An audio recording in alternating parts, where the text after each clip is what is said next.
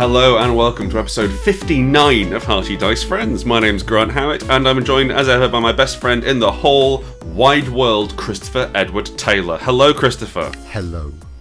We were discussing what the intro would be before we started recording, and the intro is, there's no intro. None. We don't do things. We do work things, but some we can't talk about because they're secrets. They're secrets. We do have secret projects, but we can't talk about those. And so it's like, generally I listen to a podcast, and one of the people will be like, oh, here's a thing I did recently, and here's something relatable about that. And it just sort of softens you into the whole process, like gently gets you ready to receive the main meat of the podcast. It's like an appetizer. Eases you into the marinade. Some onion rings, you know, perhaps some little bruschetta to chow down on. Don't say it like that. Don't say it like that. I think that's how you have to say it. I don't think you should try. I think it's a hard C rather than a bruschetta. Oh, bruschetta. Bruschetta, mate. Toast. It's fucking toast. It's toast. Let's just have It's it. toast. It's posh toast with oil on. But you get those, and it sort of softens you in. Whereas, like, we don't do things. I make models in my spare time, like a dweeb, when I'm not writing role-playing games, like a dweeb. Exactly. And like, I left my house yesterday. Yeah. Tell you what, why don't we talk about that? Where did you go yesterday? The dentist. Why did you go to the dentist? Listener, I know. I'm having him tell you. So I stopped chewing the inside of my mouth by Yeah, having fun an fact. enormous guard that stops me from biting myself to death. Sorry, when you say enormous guard, I'm just imagining a big dude. He's Like- no. Like city guard. Like he's got the helmet on and the leather jerkin is, oh, stop that, and just putting his hand in your mouth. Just like flat against my tongue, just holding my lower jaw down. Yeah. No. That's the thing. So Chris has, I suppose in the old days you'd call it a nervous tick. Yeah. But he chews his fucking mouth off. Yeah. I'm a Which genius. sounds an awful lot like you're bad mouthing people. What's Chris doing? Oh, he's chewing his mouth off again. No. It is only a personal hatred. Yeah, your cheeks look an awful lot like lace Yeah. in that you've chewed them The up best part horrendously. is that I can't talk properly with it in. Right. Well, I mean, you're supposed to wear it when you're asleep, right? Yes, but if I put it in, I've got this. Have you got it in now? I've got it in now. I've got this charming lift because the thing is massive. Still imagining a big guy. Clarence, no. That's enough there, sir. Just put that jaw down. No, that is very positive because it's really cool that you've got one, and hopefully you'll stop eating your face off. Yeah. When you're distracted, bored, or sad, Or asleep. or asleep. Like, it's so difficult to get you to not eat your face off. Being asleep is no cure. How are we the ones in charge? We are not. No, we're not. But like planetarily, Oh yeah. humans. It's like, It's these thumbs, mate. that's true. Yeah. It's all rocking off these thumbs. I often bite my mouth, but like on accident. And it's like, this doesn't seem right. No, hurting yourself while eating. That's the Yeah. the issue. Like, the lip shouldn't go in between the teeth. no. That should be a problem. Or like, I shouldn't be able to bite clean through my fucking tongue Yeah, it's whilst enjoying a halloumi sandwich. it's poor design. Really. On the subject of poor design, let's answer some role-playing game questions. Oh, good segue. Oh, thank you. I'm going to ask you a question first. I'm Please going to mix do. it up. Devilfish 101 writes in and says, is it possible to design an RPG, at least one that anyone would want to play, with reverse leveling, i.e., the more you do, the more shit you become at doing things? I think you actually can. Go on. So, rather than have it so that the more stuff you do, you just become worse. Like, I'm fighting a lot. I'm now bad at fighting. Right. Have it so that you only get better at the things you do, and you gradually get worse at things you don't. Oh, I see. So, if you don't use a skill, If you don't use a skill, it actively degrades. that means that's how it works. Yeah, but like nobody models that in an RPG setting because No. it's partly because it's overly complicated. And tremendously boring. But it could be interesting in a way. Say you there's only like 5-6 skills. Yeah. And if you don't do a certain amount of it, then it will degrade. But if you use it and use it well, it increases. Well, yeah, or use it badly, or like if you use it and learn. Yeah. Like I think like in Cthulhu, it's like you have to fail a check to advance it, right? Yes. Yeah, I really like that. That makes sense because it gets harder to advance the better you become at the thing, which is basically true. But with an element of degradation in the skill would be really interesting. I'm not sure I've played it. But God no, I think that you've got a much better variant of that, which is you just like you start at level 20, right? Mm-hmm. You start at level 20, and you have all the abilities and crucially all the stats and that sort of thing, right? Mm-hmm. Which mainly works with martial characters rather than wizards, because they rely on level to cast spells. And then instead of leveling up, you just level down and you lose the abilities. You just Benjamin Button your way through this. Well, you Benjamin Button, like, you've still got the stats to support it, but you get fewer and fewer options as you go down until eventually you're like the best in the world at hit guy with sword, but you can't do anything else. That could kind of work in a way. Although I like the idea that the most powerful wizard in the world can only cast Mage Hand. But really well. Yeah, like expertly. Like he can pick up castles. I remember when you used to throw a fireball. Me too. Now it's just a lifting thing. I don't think I've ever had a situation with Mage Hand where I've been satisfied with it. Well, no, because only 5 pounds of force and no fine manipulation. No fine manipulation, and also if someone owns an item, then you can't fuck with it. Yeah. And it's like, come on, dude, how does that make any sense? Like I want to use Mage Hand to pluck the sword out of his sheath. Oh, he gets a saving throw. Why? Because he really wants me not to do it. Yeah, I mean, as far as I can see, the only active use for Mage Hand is sexually harassing waitresses.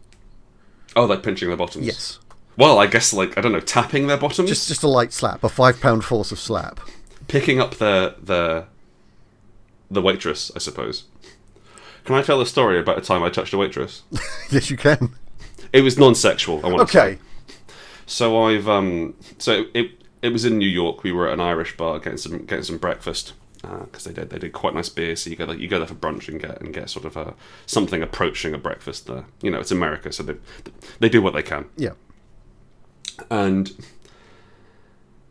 my wife ordered home fries, and they were basically uncooked. Home fries are sauteed potatoes, often with gravy and onions in. Right? Yeah, they're not very nice. But they were basically uncooked and not very warm.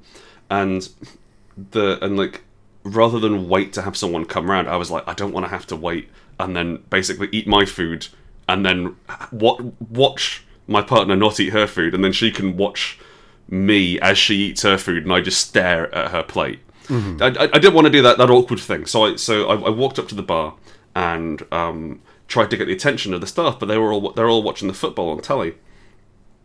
And because I was in a rush and wasn't quite thinking straight, I put my hand on the waitress's shoulder to get her attention. Right. And she span round and looked kind of shocked, because you don't just touch people, no. Right? And I realised, like, within half a second, this was wrong. And it came, like, there were two paths available to me. There was one, I could admit that I touched her and it was wrong, and I'm sorry about that, I shouldn't touch people, but that's kind of awkward. Or the second route, which I chose, which is just to touch everyone. So I took my hand down from her and immediately touched another member of staff, like a male member of staff, on the shoulder as well. just to imply, look, you're not special. One thing I want to say is whether you're using Mage Hand or Flesh Hands, don't touch waitresses. Don't touch people unless you know it's okay. Don't touch people, hey? That seems pretty cool. That's something I found it's pretty weird. When I was staying with family, and there's this babby, and he's like 2 and a bit, and Grandma's walking around, and she's like, "Do you want to give Grandma a kiss?" And he's like, "No. I don't want to give Grandma a kiss. I don't really want to give anyone aside from Mum and Dad a kiss." Yeah. And she starts like sort of guilting him into it. And it's like, that's really creepy. Let him kiss who he wants. What if he was 18? You're being really weird. What if this was in a bar? Yeah. Anyway. Back Mage Hand. Mage Hand sucks. Mage Hand does suck. I wish it was good. I wish it was just telekinesis, but it isn't, and it doesn't. If you've got the Arcane Trickster Precious class, you can pick locks and pick pockets with it. Oh, okay. And noses. What was the question? Is it possible to design an Down-leveling. RPG with reverse leveling? Yeah. Yes. Yes. I mean, you've got that. I mean, like, the most basic version I can think of it is that you start off with a wide variety of options and then gradually give up those options as you go down. But So trading options for specialisation. Yeah, so you're specialising further rather than having more things available to you, which might be quite a boring thing to do. But I guess so that's like rather than like down leveling, you're just becoming more brittle in your tactics, in that you become optimized for a single action. Yeah, I mean, actually, that could work, because if you give everybody access to everything at the beginning, and then say 2 sessions in, keep what they've used, and then that fits to a class. I think that what would be interesting for me is not to have this as a system itself, but to run it in a system which doesn't support it. Okay. By which I mean, you start off. Let's say I think World of Darkness might be a bit more interesting than thinking in terms of power levels in D&D. But you start off and you've got X number of points to stat out your character, and then by the end of game 3, you're like, cool, okay, we've worked out who the villain is. We have to try and bring them down. We've got various plots in place, which we're trying to accrue some allies. At the end of the session, the GM's like, cool, give me a sheet, and just rubs off half your points. or rubs off 20% of your points, and then they're like, I'm going to be at the end of every session, as you get some sort of supernatural curse put on you. Yeah. And so it becomes this really terrifying race against time while you've still got the capacity to act. Yeah, that works really well as a one shot. Definitely, or like a single themed campaign. Yeah, sorry, that's what I meant. Like an enclosed game. Like new characters. in D&D starting at level 6 and then losing a level every game. Yeah. But you're still fighting level 6 monsters. Yeah, rather than just playing a normal campaign of D&D and at level 17 going, right, you've been infected with a curse. It's like, but I learned my character. Oh, but I named his sword. His name's Jim. Best sword. Named it Best Sword. Best sword. Oh. See, like, I'm back on board with this guy now. Yeah. Ask me a question, Chris. I will ask you a question. I'm ready. This comes from Reddit and Undiscriminating Ron, which is a great name. I prefer Indiscriminate Ron, but carry on. Just Ron everywhere. Non-determined Ron. Mm-hmm. A good GM will not let the players die. Well, I've got to presume that Ron here means player characters, because, Yes. I mean, fair. A good GM, while hosting a game, will not cause the death of any people in the house. Will not host a game on a crane or volcano.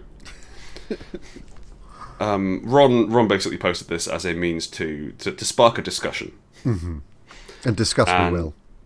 And I think that the word there is let, and that's the trick. Because I think when a player character dies, and that's unsatisfying because it happened randomly. It happened at at a chance. Like, let's say like a goblin critted you as you walk in the first room and you die. Yeah. That's letting your player characters die at the whims of the system. Whereas having them earn their death or choosing that they die is much more interesting. Yeah. Because then it can feel deserved. I mean, that's why like a lot of Powered by the Apocalypse stuff has death moves. Yeah. I like death moves. That's a really nice thing. It's one of the best things about that system. In that when you die, you've got options. Yeah. And you get to pick how that death goes down.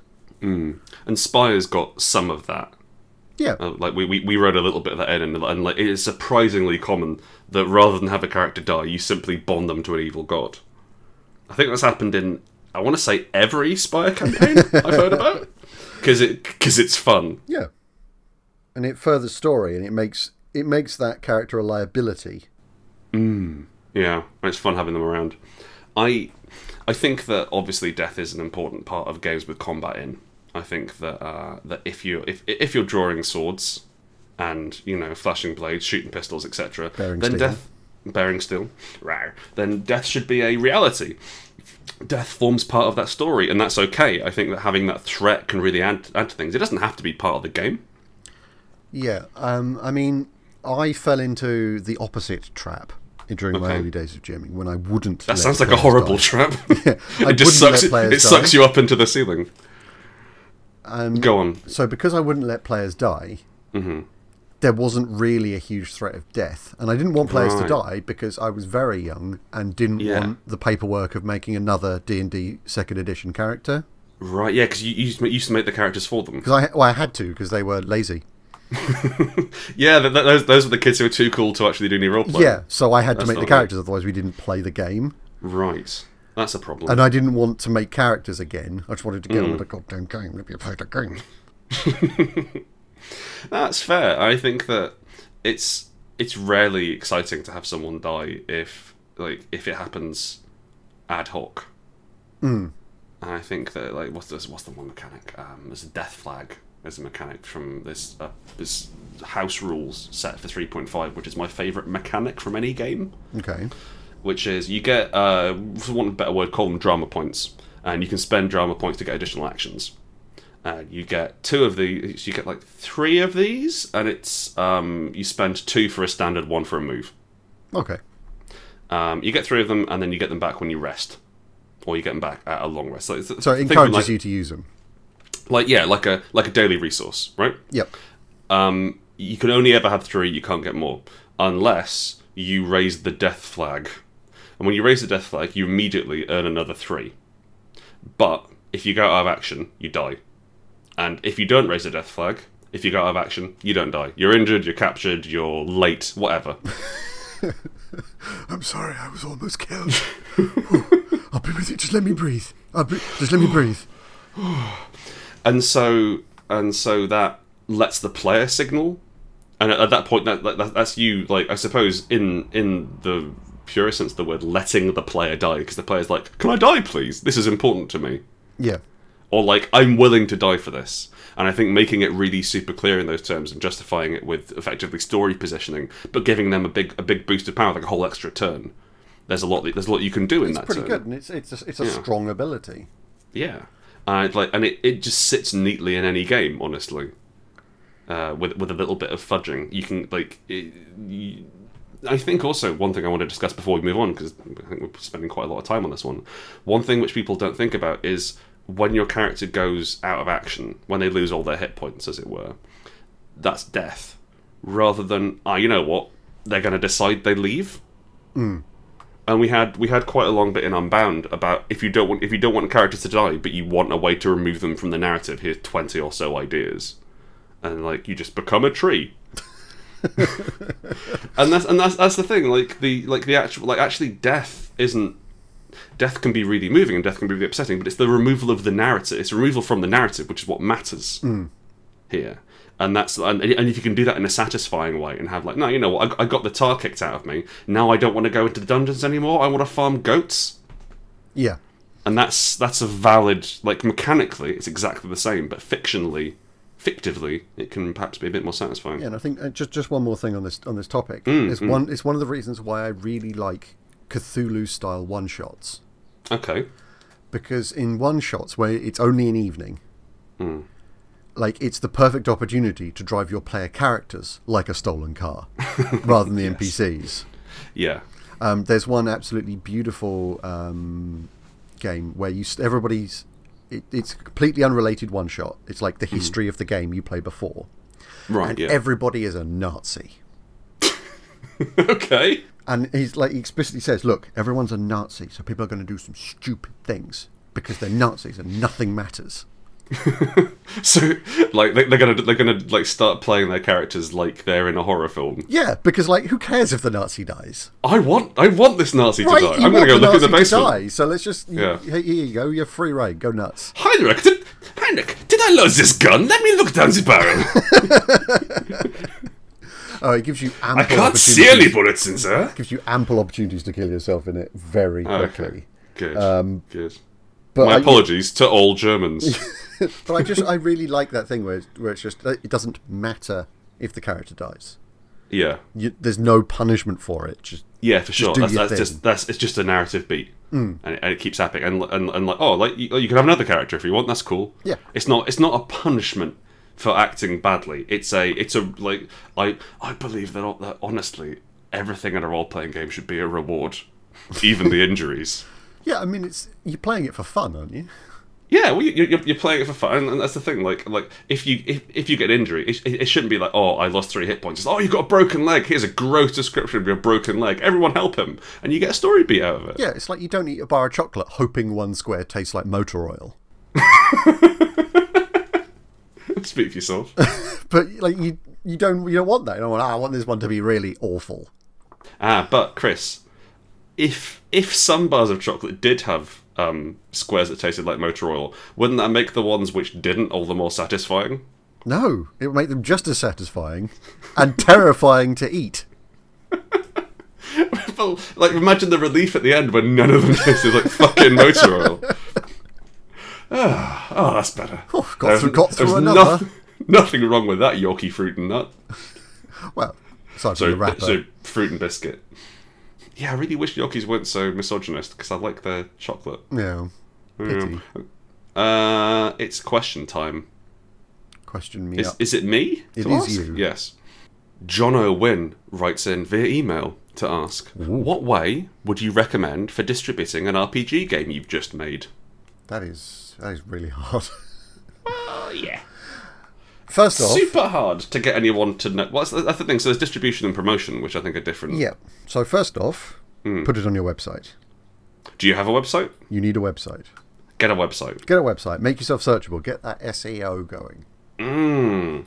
Like, neither of us know what SEO stands for, but we've heard it's important. Search engine optimization. I know what it stands for. It's a little joke. I know, but I want to prove that I actually know. Because it's literally part of my job. Yeah, that's true, yeah. Having a website is very important, but like the channels of distribution are interesting in role-playing games at the moment, because the important one is DriveThru RPG. Yep. Now, DriveThru RPG is for those of you not in the know, is a distributor of primarily PDFs, but also more recently print-on-demand books. They've teamed up with a print-on-demand service called Lightning Source. Who printed the first our first Kickstarter releases, to produce some honestly pretty shoddy books. Turns out. Yeah. However, they have the market cornered. They have a monopoly on selling PDFs, because they have a fairly robust system of storing your games online, available for download through a really awkward download manager whenever you want them. It's the worst. It's really bad. You're only allowed to download 10 files at a time. And there's no pictures. You can't just look at it like a library. It's all text. And quite often, like, you'll buy... Like, I got a bumper pack of, I think it was like 60 backing tracks. Mm-hmm. Still haven't downloaded them. No, because they're all separate entries. They're all separate entries, and they're so big it causes the extension to crash every time I try and download them. So they're just there. They're just on my account. But DriveThru has the market cornered, and the issue with that for me is they charge, what is it, 35% commission? For us, yes.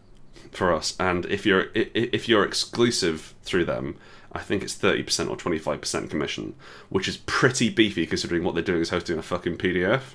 Yeah, I mean, when you consider that we had to essentially to get our money back on our product, we had to add that 35% to the cost on DriveThru. Yeah. So we sell through DriveThru because people are there, and it has I don't really like the search system. I don't like the recommendation system, but people use it, and it is something akin to a marketplace for role playing games in a way that like itch.io is the other place that we use. Itch.io is a great place for just hosting games in general. There's a lot of like indie PC games are hosted there, and they have a sliding scale of commission, which is however much you want. And so we give them 10% because that feels fair. But but honestly, if you need the cash, you can just set it to 0. Yeah. And that, like, they have a really nice way of setting out their website. They're really transparent in the way they work. They don't have, like, up until recently, you had to ask DriveThru for a check to get your money. Yeah. Because they're Americans who still use checks for some reason. Which is so bizarre to me. It is odd, but there's a lot strange with Do that they still have country. those machines where you put the card in and the check and you slide it backwards and forwards? They still have, like, they still swipe the magnetic strip on credit cards and then you sign. Oh, that is so insecure. Right! Anyone can pretend to have my signature. It's on the back of the fucking card! And I mean, our signatures are functionally identical. Yeah. So drive-through is one option. I would recommend doing it yourself, getting a website, and then either paying for hosting or getting an itch.io account and sticking stuff up on there. You can host PDFs through there. Now, I mean, the bigger issue is getting people to see it. Distribution is basically putting it in a box that people can take out of, and that bit isn't too hard. Yeah, but people don't know where the box is. Yeah, and so what I would recommend is primarily having a failed career in games journalism, which netted you several thousand Twitter followers, which is how I do it. It's worked out quite well. Yeah, it worked out quite well, and that let me get my foot in the door and start yelling at people. And since then, well, just like having, I guess the other thing would be to have one of the giant fish in the online role-playing games pond briefly touch one of your games. Yes, just grace it with their presence. Or Yeah, retweets. just run Honey Heist, and then God, we earned so much money from that one daft game of Honey Heist, the Critical Role. Like, we're still earning money off that. Right, and Honey Heist is free. Yeah, it's free. You can get it for free, you idiots. Stop paying me. Don't tell them that. Yeah, don't stop paying me. Please keep paying me. But it's tricky to distribute. I think also, like, don't bother with cons. Don't bother with that nonsense. It's not worth it. Not until you're a bit bigger. Don't bother with physical copies until you've got something beefier. Until like you can get, depending on the length of your RPG, like you can get a following if it's good. You look at something like Maze Rats, which is very short, very quick, and very good at doing what it needs to do, and that doesn't exist in physical print. I don't believe that's maybe just a PDF which is passed around the internet like a bong. Or, for example, Everyone is John, or Big Motherfucking Crab Truckers. Yeah. Or All Out of Bubblegum. There are these sort of dirty ass games that are passed around, and you need to make your game that. Yeah, and like be aware that your first one's probably not going to make a bunch of money. Oh, and it's gonna suck. It's gonna be so bad. You're gonna, like, if it's your first one, you're gonna hide it. Years from now, you're going to want no one to see this. So maybe don't distribute it too hard. But right now, you need to get it out there because you need people to go. Yeah, I've for sure, seen, yeah. even if I haven't looked at it, I've seen that name before. Yeah, for sure. And then it goes from being a load of words about elves, stuck on a PDF, to there's that guy. There's that person who wrote that role playing game I kind of enjoyed. Sure, I'll give them some cash. Yeah. And then you're in. Oh yeah, right. Baby, you'll be earning nearly minimum wage in no time. In a scant, what is it, 4 years now? Yep. It's gone well. It's gone well. Yeah, well, it has gone well. Yeah. It's you. Make a question happen at me in my ears. I will pour a question directly into your ears. Like poison. Oh. Dylan asks, Hey, Dylan. how would you design a game to balance exhaustion versus desperation, i.e. the mission leaves no time for rest? Have you been shot? Right in the gut. Oh, baby. Oh, Right, you've probably got half an hour before you die. Finish the question. Yeah, alright. I can probably run through the podcast. I think that it probably wouldn't be systemic, it would be scenario and fictional in terms of like you'd give people difficult decisions and then they wouldn't have time to do all the things they wanted to do and rest. Okay.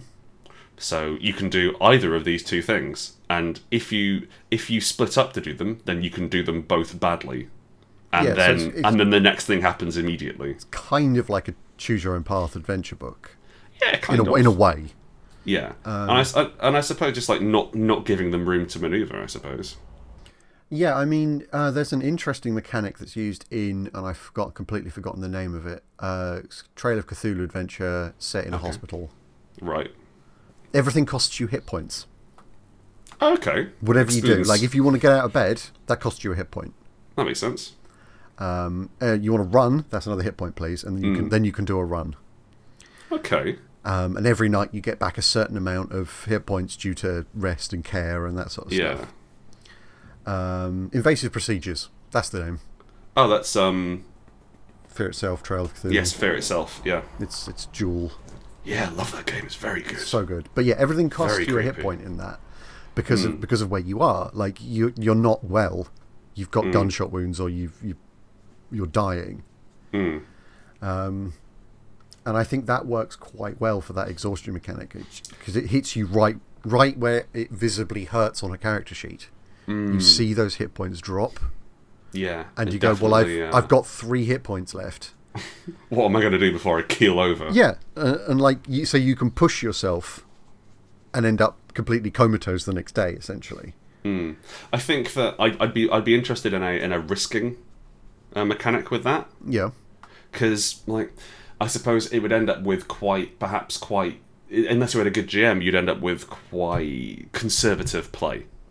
In that, while I don't want to spend the hit points. I don't want to lose out. So I'm just going to wait. And so they don't push themselves. They don't do exciting things, and they sit back a lot. And so, like, of course, you can apply the pressure and have them chased around by big spookity monsters or what have you. Yeah. But alternatively, if it was like when you act, roll a d6, and then 2 to 5 spend a hit point, 6 spend 2, 1 don't spend any. Yeah, that could work. And so you've got a chance of pushing yourself through, but also you've got a chance of completely knackering yourself. Yeah, I mean, I guess I kind of like the static, simple cost of 1 that's per true, thing, because then you know. Bookkeeping. Yeah. And you can go, ahead of time, I can't run. I need to be ready to hide rather than run. That's kind of fun, yeah. As long as everybody's on board, because Invasive Procedures is 3 sessions at the most. Yeah, and I wouldn't want to play it for much longer than that, honestly. No, it's monumentally unpleasant. Yeah, wonderful game. Oh yeah, very good. Can't recommend it enough. But like don't go in expecting a fun time. No, there's a lot of implanting. There's a lot of surgery, body horror in it. Like they're implanting like bezoas, I think, or bezoa. How's it pronounced? Don't spoil the adventure. Okay. Anyway, it's gross. Owl guts. Just full owl. Just a full. Replace your beating heart with the wisdom of the owl. Well, you mean like an owl's brain? No. Shush. There's a little beak poking out through your chest. It's just been artlessly stitched up, and there's kind of a visible owl squirming around in there. Jeez. Oh, its claws just tearing up your diaphragm. Well, I figured they'd probably wrap its claws like a lobster. Elastic bands. Just to put elastic bands around it so it can't get too busy in there, and then pop the owl in. Yeah. Why did you do this? I don't remember. Who? Well, when you've got an owl, everything looks like a nail. Is that the phrase? Yes, that is a phrase, yes. I think that it's not, like, this sort of game you wouldn't want to play for super long. Or you'd have it as a section where, okay, you've got to get through the desert. Yeah. And that could perhaps be fun to have that as a very strict resource management thing. But I think that having a system like the problem with exhaustion versus desperation is that there's an awful lot of, how can I put this, moxie and bravery in pushing yourself further and finding those hidden reserves. Yeah. Of energy to push through and keep going. But if you make that a stat, if you make that a number, then you know precisely how much you've got left to give, and that kind of turns it into a maths game rather than an emotive how far can we push ourselves game. Yeah. And I think there's a different mechanic. You made a dice game which was about pushing yourself, didn't you? Did I? Oh, very long time ago. Reckless. Yeah. So Chris had an idea for generating D&D stats, where you roll a d6 and you keep rolling d6 until you roll a certain number, and at any point, I think if you roll a certain number on a d6, then you crash out, and then you just take a low score, but you can risk getting higher and higher. And I was like, I don't want to use this to stat D&D. I want to use this to run a whole role playing system. And it was fine. Players ended up with a big line of dice in front of them, Yeah. And it was a bit abstract kind of work. It's available on my website. If you go to lookrobot.co.uk, you can download a playtest version of it. But it is that thing of desperation. Like we have to do this. We can't stop. Yeah. And I think a lot of that comes down to getting proper hooks with your characters and getting GMing sorted out. Yeah, I mean that's where most of these questions come down to. It's how does the GM handle it? Like a lot of places you don't need how do I system. be a good GM? Yeah, you don't need a system in place overlaying over the normal game or anything. I suppose that you need players to buy into it, right? And pretend. That's the thing. Like again with invasive procedures, if as you say, if people are very, well, I'm not going out, I don't want to lose hit points. Well, fine, fuck you then. Okay, fine, yeah, whatever. Owen asks, what game would you use to introduce role-playing to your ma and da? Or Matt and da? Mum and dad? He's Irish, I don't know. Mother and father. Mater and pater. That's the ones. Something super simple. I'd go for probably something like Hero System. Just write in. Just write in. You know what, Dad? Sink or swim. Let's dance. Here's your 6-page character sheet. Don't forget to keep track of stamina in between rounds. I've got you a graphing calculator. Mum, get off your iPad. Sorry, what I mean to imply is she was playing on her iPad because she was bored, not that she was sat on her iPad, like perched on her iPad trying to avoid me. She can't see me if I'm on technology. I've turned up the brightness to dazzle him. My mum's a witch, and she doesn't understand iPads. No. That's the two things they are not know platforms. about my mum. Well, no, I suppose iOS is a platform. Yeah. Something very simple. Or something so complicated that they give up almost immediately and I can do something else. Oh, that would be good. Like, it would have to be earnest, and they would have to think that it was their fault. Yeah. I'd like, not that Grant picked too hard a system, but like, Grant, it looks like Grant tried really hard to spend time with us. But unfortunately, we just don't understand. I think I'd actually run something like BRP. I guess it's very straightforward, isn't it? Well, not just that it's very straightforward, but every skill is understandable. That's what I mean. Yeah, like it's like you have everything you need to know to play the game on your sheet, rather than also you have to make stuff up, and I'll give you points if you make stuff up well. Plus, the setting is readable because you can play it modern day. Right. Yeah. And they don't have to. They don't have to go. Yeah. Well, I called somebody. Like you can. This isn't fantasy. You don't. Yeah. They don't need to sort of have any genre awareness. You need to have genre awareness to play Dungeons and Dragons, to play horror games, or like vampire or mage or something. You need to understand how these fake systems work. Yeah. These fictional worlds work. Whereas if you're just playing, say, Cthulhu Modern, then you're just a dude. Exactly. And then you can throw monstrous stuff at it. And when they say, "What do I do?" you say, "You run away." I can't think of a group I really want to GM for less than my mum and dad. No, God no. I'd let someone else's mum and dad, fine. Quite often I do GM for other people's mums and dads. But and like I've GM'd for a dad and a son combo at Honey Heist, which is brilliant. That's pretty nice. Yeah, it was great. The kid was really into it. It was brilliant, and that's fine. But I don't want to have to pretend to my mum that I'm an elf. No. And like my dad would not take it serious. My dad could not talk in character for a second. He could not pull that off. All I get is every 5 minutes. So you do this for a job, do you?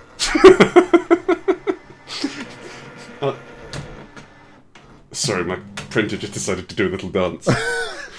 How charming. I like how that when we voice our dads, they're much posher than they are in real life. A lot posher. Like, I think we voice our dads as like this sort of 12-foot tall monolith that dads are when you're younger. Yeah. Come through here, boy. Sit on my knee. Let's teach you how to smoke a pipe. Oh, Papa. Oh, Papa, thank you so much. Don't cough. It's weak. It's unbecoming of a man. Now, I need to warn you about the gays. Are you crying? Oh man, I'm really glad we escaped most of our indoctrination. Some but not all. I'm really glad. Yeah, something simple, something which they can look at a sheet and understand and not have to worry about spell lists or like any sort of abstraction. Yeah. Fate would be a nightmare. Oh god. Wushu would be a nightmare. Yeah. Definitely BRP or some. Well, actually, you know what? Come to think of it, I would probably run Fear Itself, my mum. Yeah.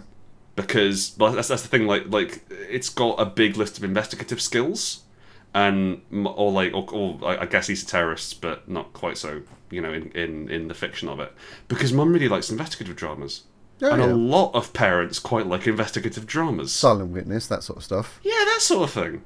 And so being able to sort of channel that and say, well, you've seen these shows, I know you enjoy them. This is a game which emulates that. So you can have these skills and you can tell these stories. So I think like working at what they're in, and if your parents are hugely into fantasy, you've got no challenge whatsoever. Yeah. I think you have to find whatever with any person, you have to find whatever they're into and run a game for them. Like remember we ran a game of East Terrorists, my ex-girlfriend, because she was interested in crime dramas and not wizards. Yep. She spent the entire game drawing flowers on her character sheet. Really participating. Giving it a good old college try. Chris and I were running Nightmare Live at our university, and she was visiting. We didn't live in the same city.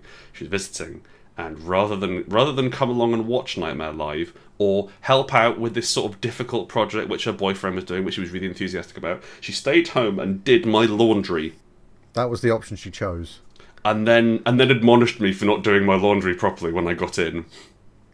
And that was so like yeah, Get you a gamer. get you a freak who likes rolling d20s. It's not worth it. Or at least somebody who goes, oh, okay, I don't particularly care about it myself, but I see that you do, and will support you in this. Yeah, for sure, definitely. I don't know. Like I've passed the point in my life where I could be in a relationship with anyone who didn't game. Yeah. Or who were at least not massively supportive of it, because it is so much part of my massively focused existence. I mean, it's how we buy food. Yeah, I guess I could get into football or something. No, you couldn't. I could try. It can't be that hard. Dangerously insane. It's just D&D. It's not. It's basically D&D. You've got all the different classes of footballer, and then they interact and pass the ball to each other. But nothing happens. They make the ball go in the goal. Rarely. Well, that's true. I would like more goals. It takes like an hour and a half, and it's 1-0. Like, get on with it. Have you seen basketball? Bigger goals! Basketball's there, 87-42. Yes! Wait, yeah, big number. But they've got the shot clock, haven't they? Yeah, the shot clock is important. It's a fascinating thing in that they managed to rule out defensive play. Yeah, like if you've seen a game of basketball before the shot clock came in. Why didn't you explain what the shot clock is? It's very simple. You've got a certain amount of time to take a shot. Like, that's it. Like, so is that like once you have possession of the ball? Yeah. And then if you don't take a shot, then it resets to the middle. I actually can't remember what happens. Okay. But the point is, you can't hold the ball for 3 minutes. Yeah, or just bounce the ball, I guess. Yeah. You got to do something. Yeah. And if you watch a game of before, the entire thing is defensive. Yeah, like soccer is, I guess. Yeah, and it's just a ball bouncing up and down a court. I mean, you could just watch tennis. It's the same thing, bigger ball. I've tried tennis. I don't quite understand it. Rubbish sport. But then you put the shot clock in, and suddenly basketball is dope as fuck. We need a shot clock for football. We need a shot clock for everything. Like D&D, I need a timer I can slam on the table. I guess the issue with a shot clock in football is the pitch is so fucking massive. Yeah. That you can't sprint across it. It takes you 40 minutes to get from one side to the other. Yeah, but like I will say, I much prefer five-a-side football. Just also like from a tactical point of view, I can understand it. No, same amount of teams, but half the pitch. And stick the goals on the other ends. And you have one sniper bullet. You can use tranquilizer dart. You can use I get like you have one tranq dart, because at that point, like if you shot like say a really beefy defender, maybe they can just deal with the tranquilizer and keep playing. Yeah, and plus, but it's a debuff. Whereas like a striker, down like a sack of bricks. Yeah, you don't want to play a game where your $30 million player just got shot in the head. No, that's bad, right? I guess you'd probably give them helmets, wouldn't you? Yeah, just tranquilize a dart. They'll get up. They might miss a game. They might not. I guess you'd need helmets and something to protect their temples, ears, and eyes. Honestly, I think everywhere else you can get shot and recover. Yeah, one season in, everybody's a rugby player who can probably play football. Yeah. Now that's an exciting game. That's a game I'm watching. Yeah. Also, I think we need to relax the rules on fouling. Obviously. But like, it's always fascinating watching football players dive. Yeah. I really love the performances they give. I honestly think that they should be able to give a red card just for being pathetic. I think they do sometimes. Don't they? No, but just like that was a bad. Oh right, yeah. Come on, get on with it. Don't be a prick about this. Tranquilizer darts. Yep. I think we can learn a lot from the gladiators of old. So do you mean the television gladiators or the olden-timey gladiators? Well, I meant the olden-timey gladiators, but we'll come back to the television gladiators. Okay. For example, very few football matches have a tiger in the middle of the pitch chained to something. That is true. Now that'd be cool. Or especially spikes, right? But you got the tiger, right? You shoot the chain off the tiger with your tranquilizer dart. Very difficult shot, but at that point you've unleashed the tiger, and he's rampaging through your opponent's defense. That makes it instantly for a more interesting game. Yeah, I mean, much more expensive. Obviously, you'd probably have to play with criminals or like prisoners. At least they'll get paid a sensible amount of money at that point. That's true. Rather than 30 million. I think we need to come to an agreement between how much prisoners in the US are paid, which is under $5 a day, and £30 million for kicking the ball around. I think what we need to do is to come to a much more baseline, which is how much is a human life worth. Well, are we talking just in terms of organs or like the soul? Well, just the body itself. Oh, just in terms of organs, it's about 40 grand. There you go. So let's double it. Let's be generous. Okay. Yeah. So 80 grand a player. Round up. 100 grand. So that's the top end. That's the top end. That's for those. That's for those guys that even if you had more than one tranquilizer shot, wouldn't matter. Yeah. Really big, quick guys who can strangle a tiger from the inside. And this is James Tierney. He's just come off death row. He survived the lethal injection and is their new striker. We're so excited to have Tierney on the team. Mr. Tierney, what have you learned from today's game? Tiger tastes good. You're going to be a star, Tierney. You're going to be a star. Let's wrap it up. Okay. Thank you so much for listening to this episode of Hearty Dice Friends, in which we fixed football. Forever and for everyone. I think trank darts could just sort out so much. Yeah. Or clowns. They're in rodeos. Why can't we have those? Just driving a car around the pitch. I think they have cars in rodeos. Okay, riding a bull around the pitch. The natural mount of the clown. Yeah. But I really like the idea of having sort of like distractions or like bonus players. Yeah. On your team, and so like what you can do is just have a clown spring out of a hitherto unreferenced trapdoor. Or the coaches are playing like a very complicated card game in the dugouts. Bejeweled. No, but like Puyo Puyo. Netrunner. Oh, or Gwent. Yeah, and like I play the double players card. Shit! As half the other team has to swap sides very quickly. And you have to play properly. Yeah. Can you, rather than it being Netrunner, can we have a Netrunner-like game, but which all the cards are just the players from his own team? So like Yu-Gi-Oh! Sticker album style. Well, like, it would run mechanically similar to Netrunner. I guess you probably want something symmetrical because they're both football teams. So it would run mechanically similar to... So let's say they're playing Gwent, which is the card game from The Witcher. But instead of having, like, Nemorian archers, you have Thierry Henry as a card. I don't know whether he still plays football. I know he did at one point. But you'd have him as a card... And then Frank Lampard, he's a footballer. Mm-hmm. Can you name a single current footballer? No, I can name old footballers. I don't. Wayne Rooney's still playing, isn't he?